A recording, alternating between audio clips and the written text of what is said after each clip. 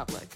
Today I'm speaking with Fang, an investigative journalist who specializes in exploring how public policy can be sculpted by special interest groups. We discuss the recent Weaponization Committee report covering CISA's censorship initiatives and Fang's reporting on the connection between Epstein and Stacey Plaskett. So I'm curious if you could explain what the Weaponization Committee report displays in terms of what new information that it provides that is different from what's been previously reported on. The new report from the Weaponization Committee does not provide a lot of new information. It looks like the committee staff subpoenaed some records from CISA, the Cybersecurity and Infrastructure Security Agency.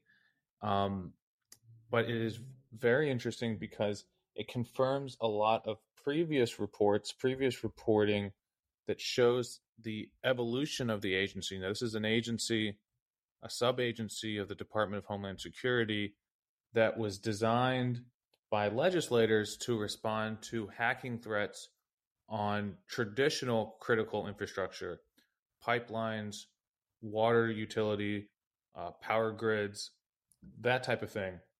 Instead, this agency, CISA, evolved and kind of created its own mission of protecting election security.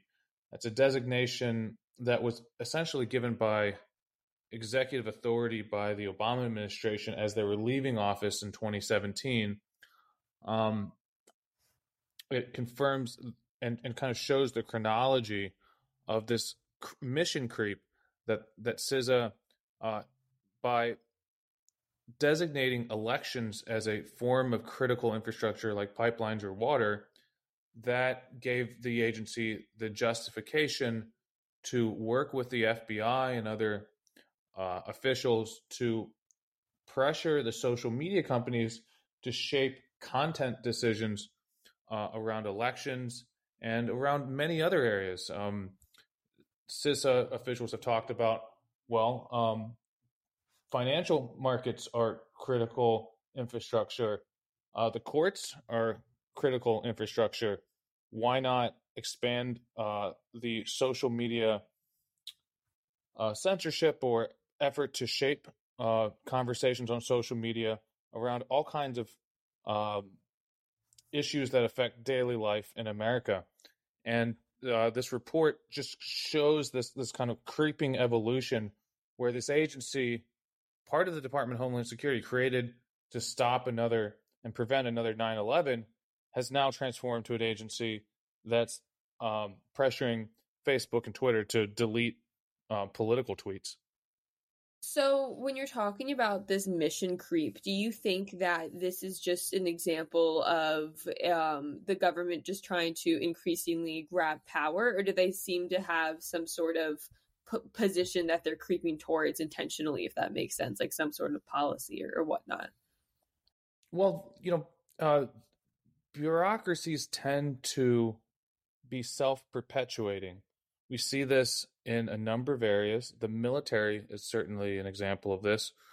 It's very difficult to wind down major military programs, to cancel or roll back major military conflicts. We see even with wars ending and conflicts ending and winding down in Iraq and Afghanistan, these oversized military budgets seem to only grow and grow.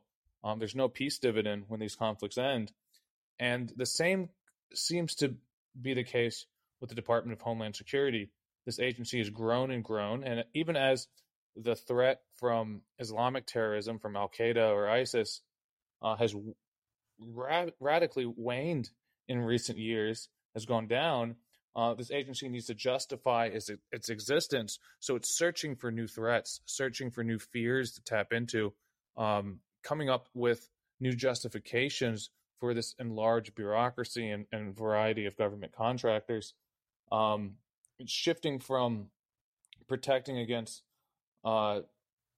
overseas terror threats to now focusing on social media censorship. And that seems like a radical progression, but it helps justify the duration and expansion of these agencies.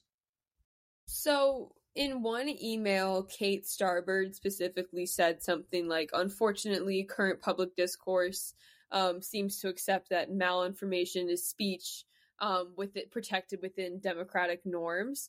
I'm curious if you think that people like Kate Starbird truly think that there is a threat that needs addressing, or if there's some understanding or there's some concern regarding like these ideas might, we don't want the public to necessarily see how we're thinking about these things.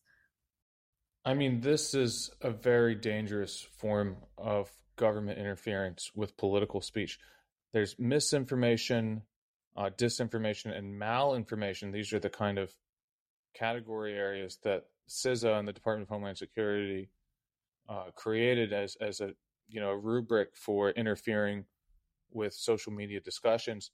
Malinformation, it's not a colloquial term. I don't think I've ever heard it used outside of the bureaucratic setting, but it basically means true information that feeds a false narrative. And the malinformation that we've seen from a variety of government funded think tanks and this universe around DHS um, are actually true information that feeds into often true narratives, but it's just narratives that the bureaucracy or political elites deem as unhelpful. And that's true information about the lab leak, when the lab leak theory around COVID-19 was seen as a false narrative or a racist narrative. It's true information perhaps around the war in Ukraine, but information that might not feed the pro NATO, pro Western narrative. This is kind of a categorical form of government censorship. We saw really heavy-handed government censorship in China and Thailand and Russia and other countries, where they say that that any kind of true reporting is traitorous, is dangerous to the republic. It feeds into national security fears. And this is essentially an American version of that, an American version of saying that, okay, this might be true information, journalistic information, a accurate observation, but it feeds into unhelpful narratives that help the enemy. That's kind of essentially an authoritarian argument in terms of suppressing speech. And we do see in the emails that, I've obtained emails from litigation, from records requests, from various leaks and whistleblowers, and now from this report. And it just shows that, even though officials that were leading this government intervention realized that malinformation was a very weak argument, they still pursued this effort in terms of their crackdown. So, do you think that they were deliberately trying to hide their work from the public, like, i.e., knowing that what they were doing was wrong to some extent? Because in one email, for instance, Susan Spalding said something like, oh, it's only a matter of time before someone realizes we exist and starts asking questions about our work. So, I'm curious what your thoughts are Yeah, regarding and that. that's, you asked me initially about new information in the report. That's a new email, to the best of my knowledge. That hasn't been revealed yet. And it does show this trepidation or concern that journalists, that members of the public, that legislators would see that this was a government censorship effort and start asking questions and digging into this. Last year, the Department of Homeland Security, a lot of the same officials involved with CISA, formed this Disinformation Governance Board that received an immediate backlash, I think, given the kind of Orwellian title of the organization. But what CISA was doing a little bit more in the background was essentially the same work, deciding what content is appropriate and what is not, working with political actors and nonprofits to select Facebook posts and tweets for censorship. And I have a number of emails. Some of them I've published, some I have not. That shows similar kind of trepidation that members of the CISA advisory board were saying, "Hey, we got to make sure we're not quote unquote socializing this information. Don't talk to the press. Don't talk to your peers about this." On the CISA website, they published a few of their agenda items and their kind of meeting talking points from their monthly meetings.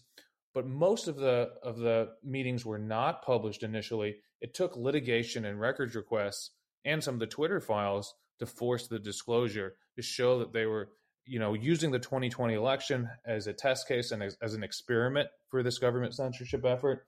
That they plan to expand this effort into a number of other areas to even look at talk radio, cable news, other media sources, to apply this to areas not just in terms of elections, like I said, in terms of the COVID-19, the war in Ukraine, and racial justice narratives.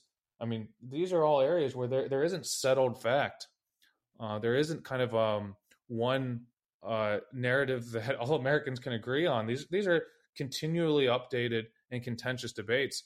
It's not clear to me why the government should have any role in setting what the correct terms of the debate are for these very contentious political topics. So, do you think that these, like, whether it be researchers or officials working within these pro-censorship groups, like specifically Kate Starbird, do you think that they had an awareness or a concern that this sort of information or their emails might become publicly available, like in the sense that they might be positioned in such a way, or it might be difficult to ascertain, like, truly what was going on a deeper research level? Or do you feel confident that ultimately the information will be accessible completely and holistically through that avenue of exploration, like whether like the surfacing of these documents in their emails? No, we don't know the full picture yet. I published a story a few weeks ago showing that when I started filing for records requests on this topic way back in the fall of last year, along with other reporters and oversight organizations, the Department of Justice even stepped in and tried to block the release of these emails and at least delayed the release of those documents.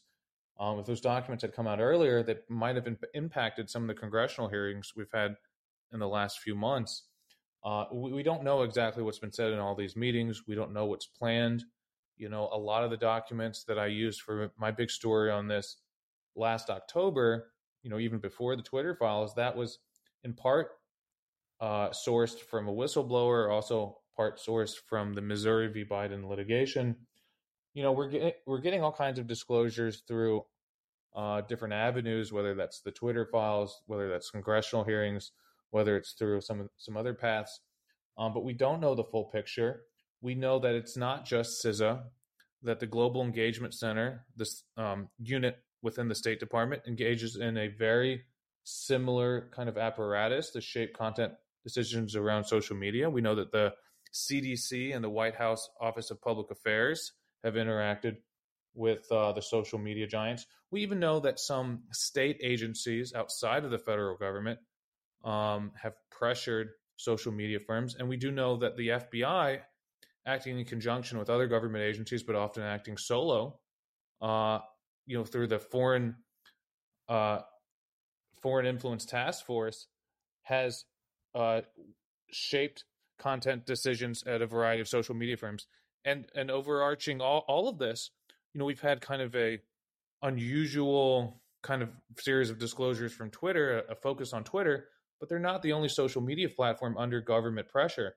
Discord, Reddit, many of the other kind of big social media platforms, social messaging platforms, have also met with the government, complied with some of these orders. We just don't have as much disclosure. So there's still so many questions to be answered.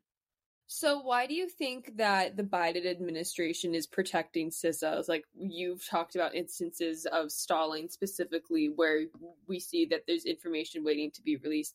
I'm curious why the administration would be interested in protecting the organization, and also if you're concerned that the upcoming election year will influence how information surfaces.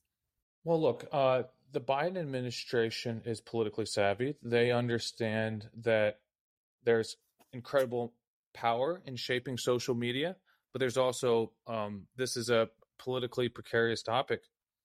Censorship is not popular. It's not, the potential for backlash is high. Republicans are now mobilized on this issue, but I think many Democrats and many independents are also concerned with this issue. So they want to exert control without receiving any political consequences. So it's no wonder that their Department of Justice intervened last fall, and that they've been less than forthcoming in replying to some of these record requests and subpoena requests. You've reached the end of this episode of the free version of Public's podcast. To access the full version, become a paying subscriber at public.substack.com.